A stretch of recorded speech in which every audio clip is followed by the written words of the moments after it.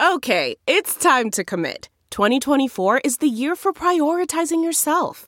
Begin your new smile journey with Byte, and you could start seeing results in just 2 to 3 weeks. Just order your at-home impression kit today for only $14.95 at Byte.com. Byte Clear aligners are doctor-directed and delivered to your door. Treatment costs thousands less than braces. Plus, they offer financing options, accept eligible insurance, and you can pay with your HSA, FSA. Get 80% off your impression kit when you use code WONDERY at Byte.com. That's BYTE.com. Start your confidence journey today with Byte.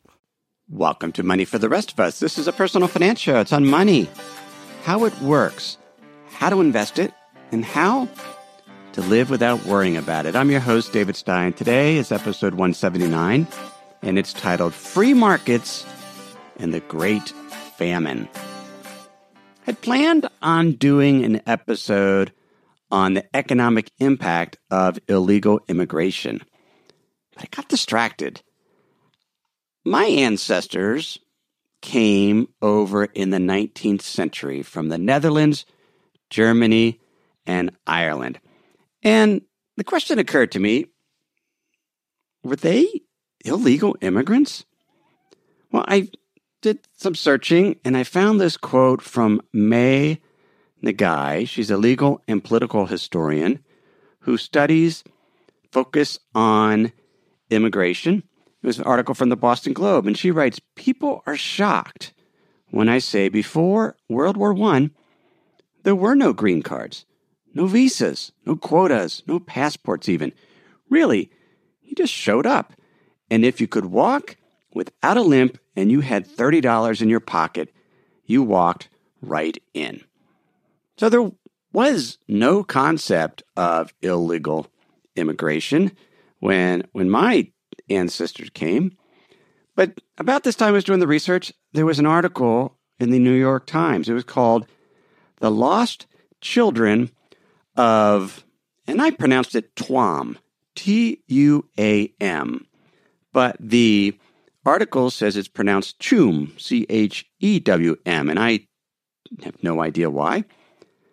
But the name Tuam, I recognized it because one of my ancestors, Cecilia Nestor, who goes by Sarah, was born there in 1835. This is a parish and town in Ireland.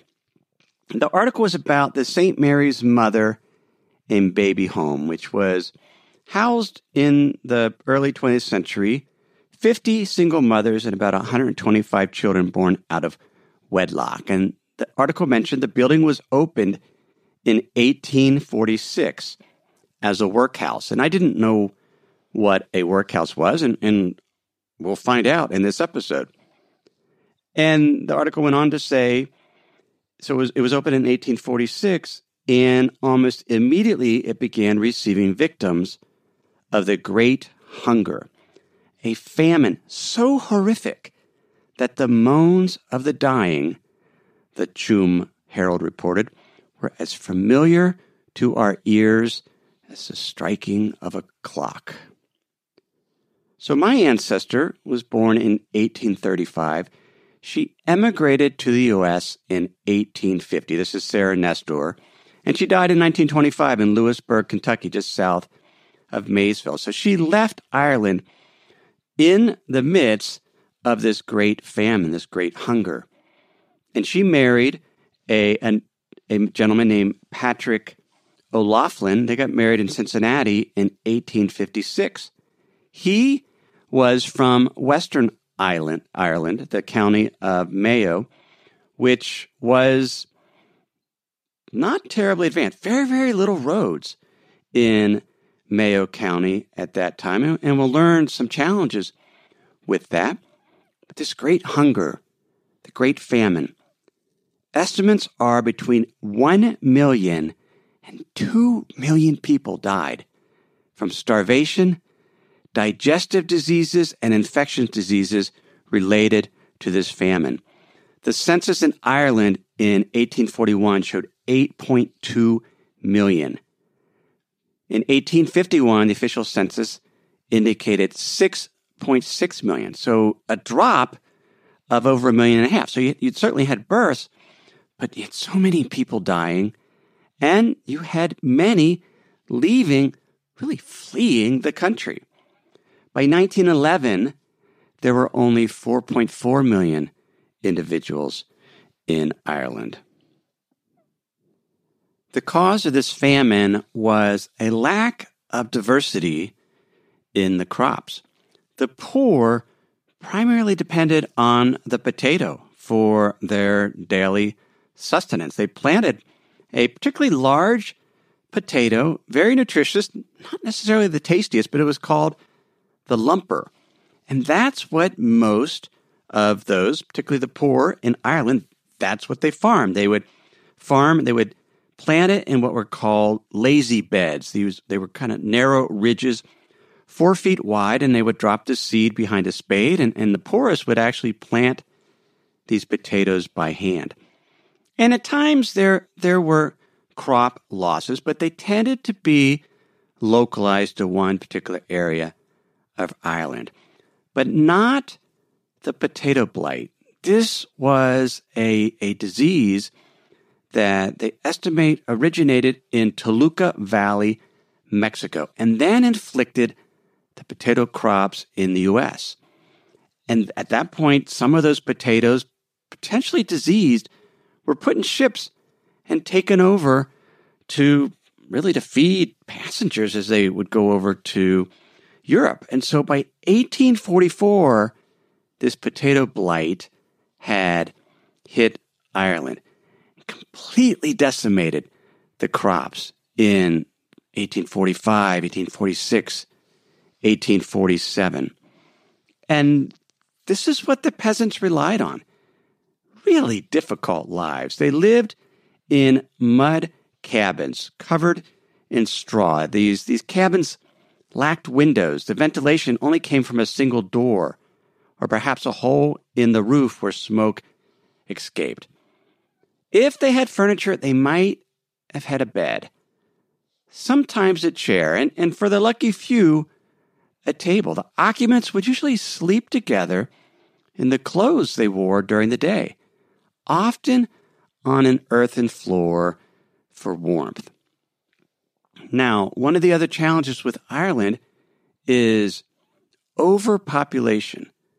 Between 1741, the date of the last big famine, huge famine in Ireland, in 1845, the population tripled in Ireland. And for dowries, the men for their daughters would divide up their acreage. And so you had a huge increase in population and more in smaller plots of land. On the eve of the famine, there were 135,000 plots, less than an acre in size. And of the remaining 750,000 holdings in Ireland, half were less than 10 acres, and 25% between 10 and 20 acres. So you had smaller and smaller pieces of ground being planted with potatoes, which was the main sustenance, and then they got hit by this blight. Even in a good year, the Irish struggled. For 3 months of the year, they were hungry. Often, the previous year's potato supply ran out by March or mid-April, and they were hungry until July. There's a saying in Ireland that potatoes planted for Paddy, St. Patrick's Day, March 17th, came up for Billy, which is a feast of Williams of Orange, in July 12th. Much of the information for this episode came from a fascinating book by Tim Pat Coogan. He's a historian, and the book is The Famine Plot, England's Role in Ireland's Greatest Tragedy. Now, in the book, and I mentioned that the County Mayo, where Patrick O'Loughlin lived, had very few roads. Coogan writes, access to clusters of swarming mud cabins meant negotiating reeking mounds of animal, vegetable, and human waste girding the cabins. despite the poverty, the Irish had really strong physiques. Coogan points out that Wellington's army, the general, during the Napoleonic Wars, 1/3 of those that participated in that came from Ireland. Now, the division of the land, there were landlords, about 10,000 landlords in Ireland. Many, if not most, were absentee landlords. And these landlords were really leveraged up tremendously. Many of them lived in Dublin or lived in London. So they had agents that would take care of their estates. And then they had all of these peasants that lived in these huts on these estates. And then the peasants would pay rent to the landlord, his agent, to be able to grow potatoes. Ireland was mostly Catholic, but England was Protestant.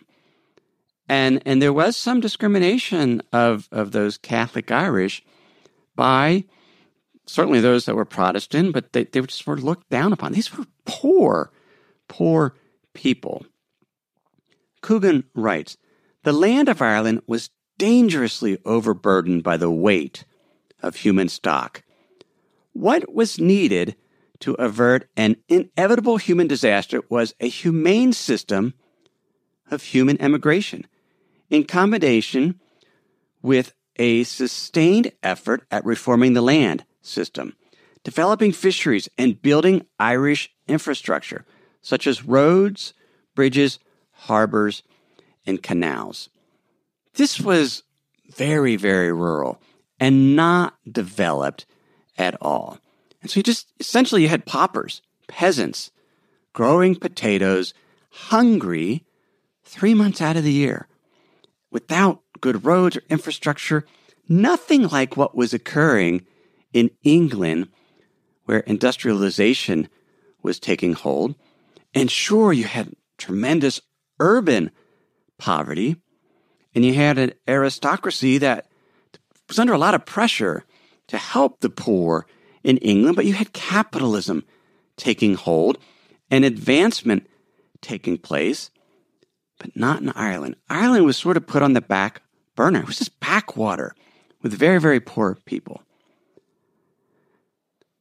The predominant economic philosophy at this time was something called laissez-faire, and it was a doctrine of non-interference with trade, free trade, and nothing should interfere. And the overriding feeling was poverty was a self-inflicted wound, and there was an ongoing debate, and it's so similar to what we face today. Should we help the poor? Would that discourage their initiative and discourage them from helping themselves? Was this poverty a self-inflicted wound? And if not, often it was thought, well, that was providence. That was God's will that those people should be poor. Adam Smith published The Wealth of Nations, which was it sort of swept. I mean, that's what the politicians read. He wrote in that book, the natural effort of every individual to better his own condition, when suffered to extend itself with freedom and security, is so powerful that it alone and without any assistance is not only capable of carrying on society to wealth and prosperity, but of surmounting 100 impertinent obstructions with which the folly of human laws too often encumbers its operation. The idea that the free market would naturally take care of poverty. But what if there isn't any infrastructure? What if there isn't anyone making investments? What if it's just absentee landlords collecting rent and living the high life in London or Dublin? Jeremy Bentham wrote, laissez-faire, in short, should be the general practice. Every departure, unless required by some great good, is a certain evil. shouldn't help the poor. That's not a great good that deserves a departure from letting the market forces take shape. Thomas Malthus was also a writer about this time. In his 1798 book was called An Essay on the Principle of Population. And he believed that as a nation's food production improves, that helps the well-being of the populace. But it's only temporary because then you have population growth, which means that you have too many people, and then that wealth that was created from the higher productivity gets dissipated, and the standard of living doesn't increase. Malthus wrote, "The land of Ireland is infinitely more people than in England, and to give a full effect to the natural resources of the country, a great part of the population should be swept from the soil." It's the idea that this land was overpopulated, and the people, that the market would mean people would leave or they would die if we didn't help them. And some thought that was providence.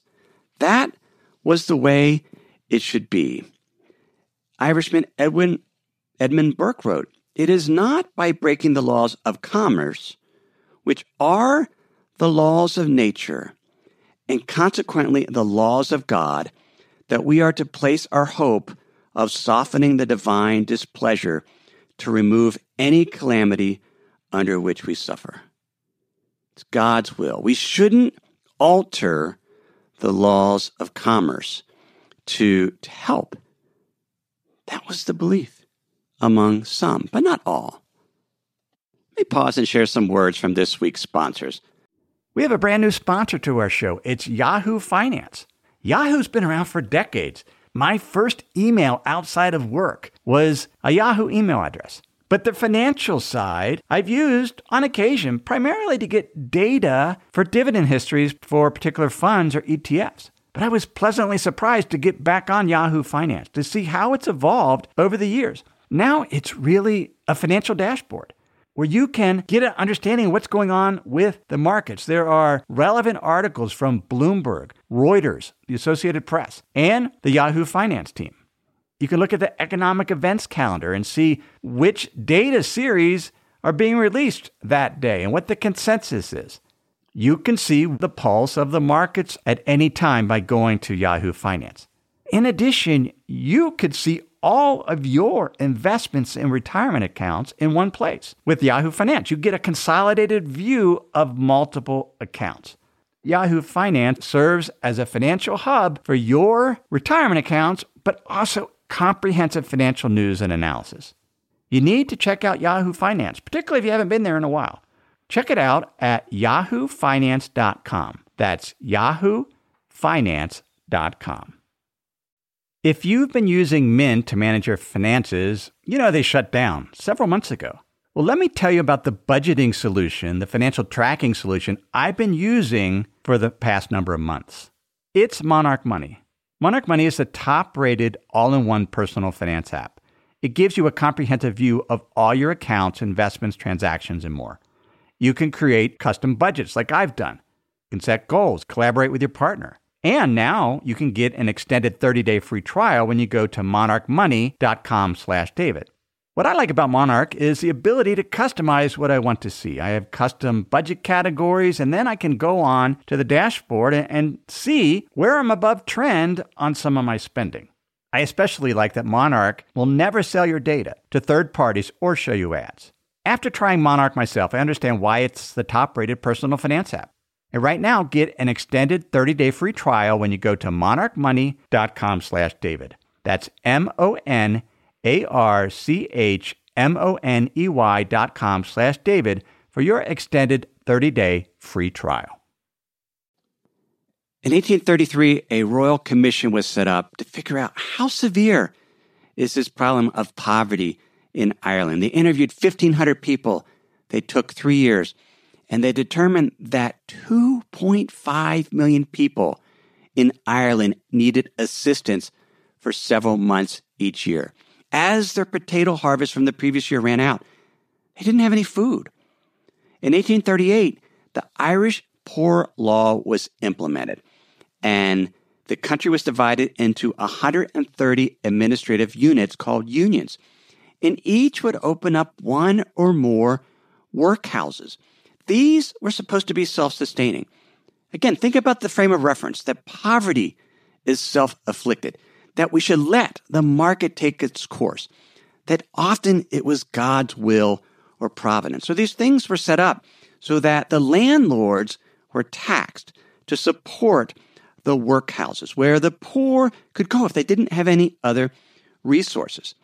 But they were only set up to serve about 100,000 people, and the need was 2.5 million. Coogan writes, "It was laid down that life inside the workhouses be made as unpleasant as possible, and the work provided to be as irksome as possible, so as to encourage paupers to speedily quit the workhouse. The guiding philosophy of the Poor Law was that poverty was the fault of the individual, and that people should be discouraged from entering workhouses, not encouraged to do so." But they were insufficient. There wasn't enough work. A lot of the absentee landlords didn't pay, didn't contribute. So those resident landlords, they suffered or had to pay more of the burden. A lot of the workhouses went bankrupt. A parish priest in Ballagaderreen wrote, "The awful scenes I have this day to communicate are heartrending. 2 persons have died today from starvation. One of them declared a few hours before his death that he had not eaten a full meal for 12 days previously. I had over 200 persons at my house today, crying out for work or food. Their patience is great considering their wants. Their appearance is frightful. If the Board of Works does not provide work, in other words, the workhouse, we will have to record dozens of deaths of the people." And the workhouses became overcrowded. The one in Skibbereen, designed to accommodate 800 people. At its peak in March 1848, there were 2,500. The Limerick Chronicle wrote, "Money and credit are all gone, and starvation has literally set in among the paupers in the workhouse. The inmates have been set to bed on Thursday night without having eaten any dinner. The only remedy that the guardians could suggest to numb the sense of hunger." And in the midst of this, Ireland was actually exporting food, grain, and beef to the UK.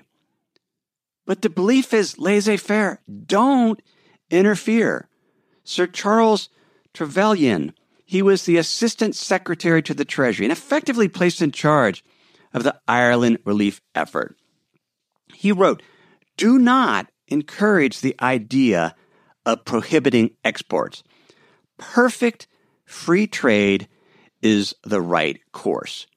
The economist Cormac O'Grada estimates 430,000 tons of grain was exported just in 1846 to 1847, sent out of the country, while there was a shortfall of 20 million tons of potatoes due to crop failures.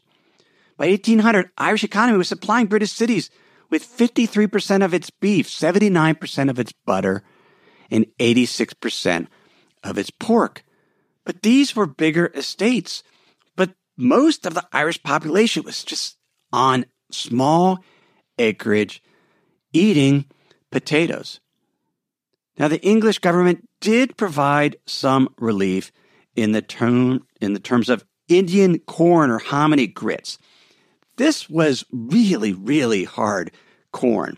And if it wasn't treated right, it was indigestible.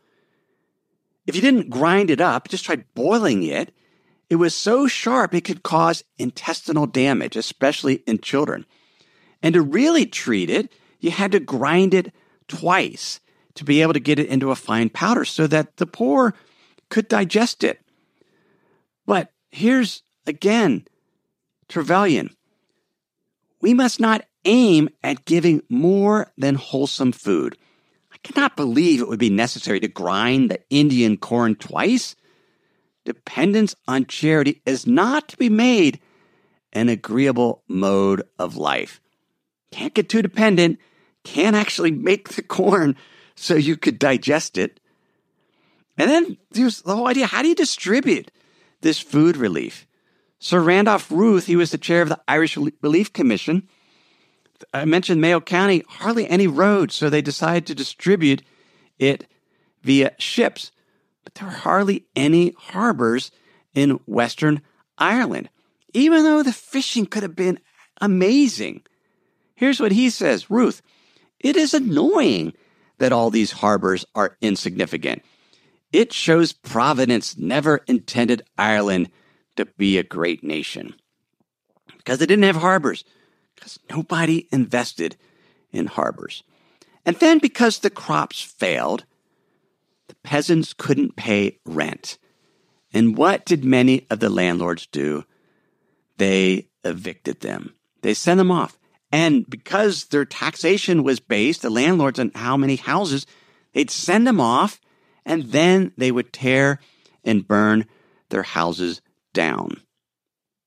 One group that did a great deal to help the poor was the Quakers, and they opened up soup kitchens. But they found it a struggle. Coogan writes, the business-oriented Quakers found it hard to adjust to a society in which most of the people who needed assistance had no knowledge of business and subsisted by growing their own food on an economy based on barter than the cash register. There was no middle class. The clergy and the landlords were the leader of society, and implementing change was hard. The Quakers did their best, and an almost superhuman best at times. Apart from distributing food and clothing, they also attempted imaginative schemes to improve farming, fishing, and general self-sufficiency. So you had soup kitchens. You had these feeding operations, but by October 1847, Trevelyan said the time had come to try what independent exertion will do, that the multitude was again gradually and peacefully thrown on its own resources when new and abundant supplies of food become available and the demand for labor was at its highest amount. In other words, Trevelyan cut off the supply of Indian corn. He shut down the soup kitchens because now it was time for the market economy to take hold. So people didn't become too dependent. Yet the potato crop had failed in 1847. Sir Anthony Kennedy, he was a poor law inspector. He witnessed the destruction of 1,000 cabins in 3 months as the people were evicted. He wrote, "The wretched, helpless, and homeless wander the countryside, scattering disease, destitution, and dismay in all direction. The most awful cases of destitution and suffering ever seen. When the houses are torn down, people live in banks and ditches like animals until starvation or weather drive them to the workhouse. 3 cartloads who could not walk were brought in yesterday." Yet the workhouses were overcrowded, and there was no food there either. Pat Coogan writes, enough has been said about the role of the Irish landlords to make it clear that a proportion of the guilt, and a high one at that, has to be laid at their door. The fact that they were evicting these Irishmen and families and children from their estates because they were behind in their rents because the crops had failed. Coogan writes, but an even higher segment of blame has to be apportioned to the British government, which had both the power of initiative and the resources to greatly alleviate the suffering caused by the potato failure, and did not do so. Why didn't they help? Well, they didn't want to interfere with the market economy. They didn't want to discourage initiative. If the poor were poor because of their own fault, it was a self-inflicted wound or it was providence, then who are they to interfere? Besides, this was Ireland's problem, and the landlords should be the ones taking care of it. Trevelyan wrote, "The principle of the poor law, as you well know, is that the rate after rate should be levied for the purpose of preserving life until the landlord and farmer either enable the people to support themselves by honest industry or dispose of their estate to those who can perform this indispensable duty. The landlords can't make it and can't care for the poor, then they should give up their estates. And basically, let the people either leave or starve so that more land would be freed up for cattle, which is more profitable, that could supply beef." But here's one landlord, Colonel George Von Jackson.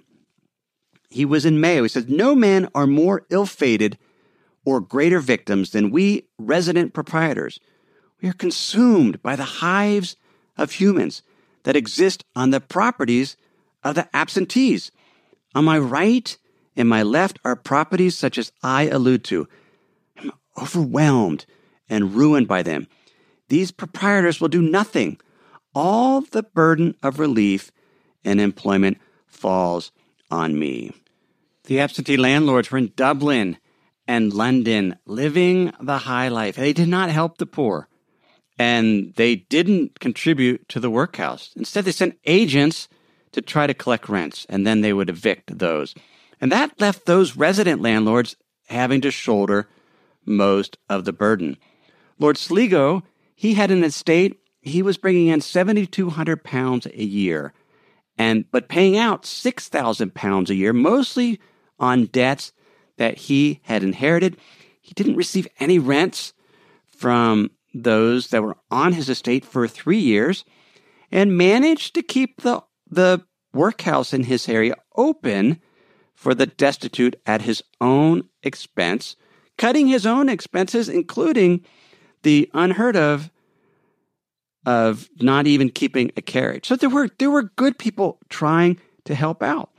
But these landlords were also under pressure. Those that stayed, Lord Monteagle wrote October 8th, 1848, that he was under the necessity of ejecting or being ejected because of his debts. Everybody was pointing fingers. The British government says that landlords hadn't done enough.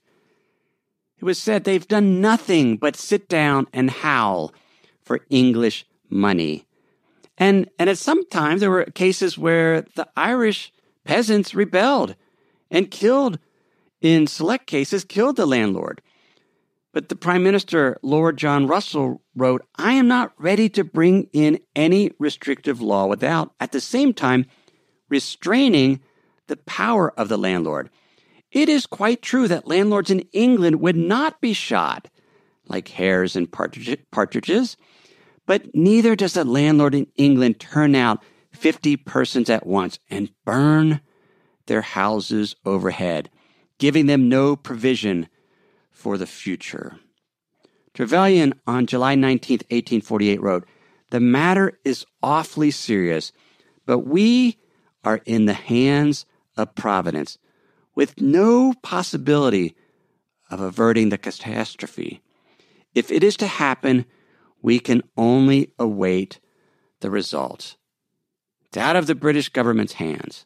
It's a responsibility of the landlords, many which weren't even there, and just let their agents take care of it and evict the people."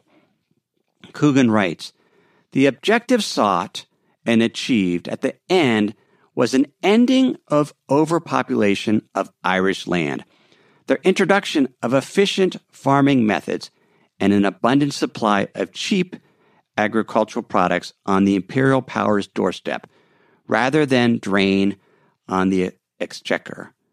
The British government, other than sending some of the Indian corn, washed their hands of the situation, left the landlords to deal with it, and at the end, people died or they left.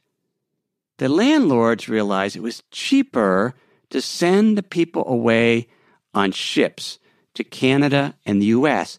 than to support them at the workhouse. Sir Charles Trevelyan wrote, "I do not know how farms are to be consolidated if small farmers do not emigrate. By acting for the purpose of keeping them at home, we should be defeating our own subject. We must not complain of what we really want to obtain. If small farmers go, and then the landlords are induced to sell portions of their estates to persons who invest capital, we shall at last arrive at something like a satisfactory settlement of the country." So the landlords sent the people off, but many sent them off in just awful conditions. Didn't provide them food for the journey. Not very little clothes. They'd show up on the Canadian shores without any type of winter clothes.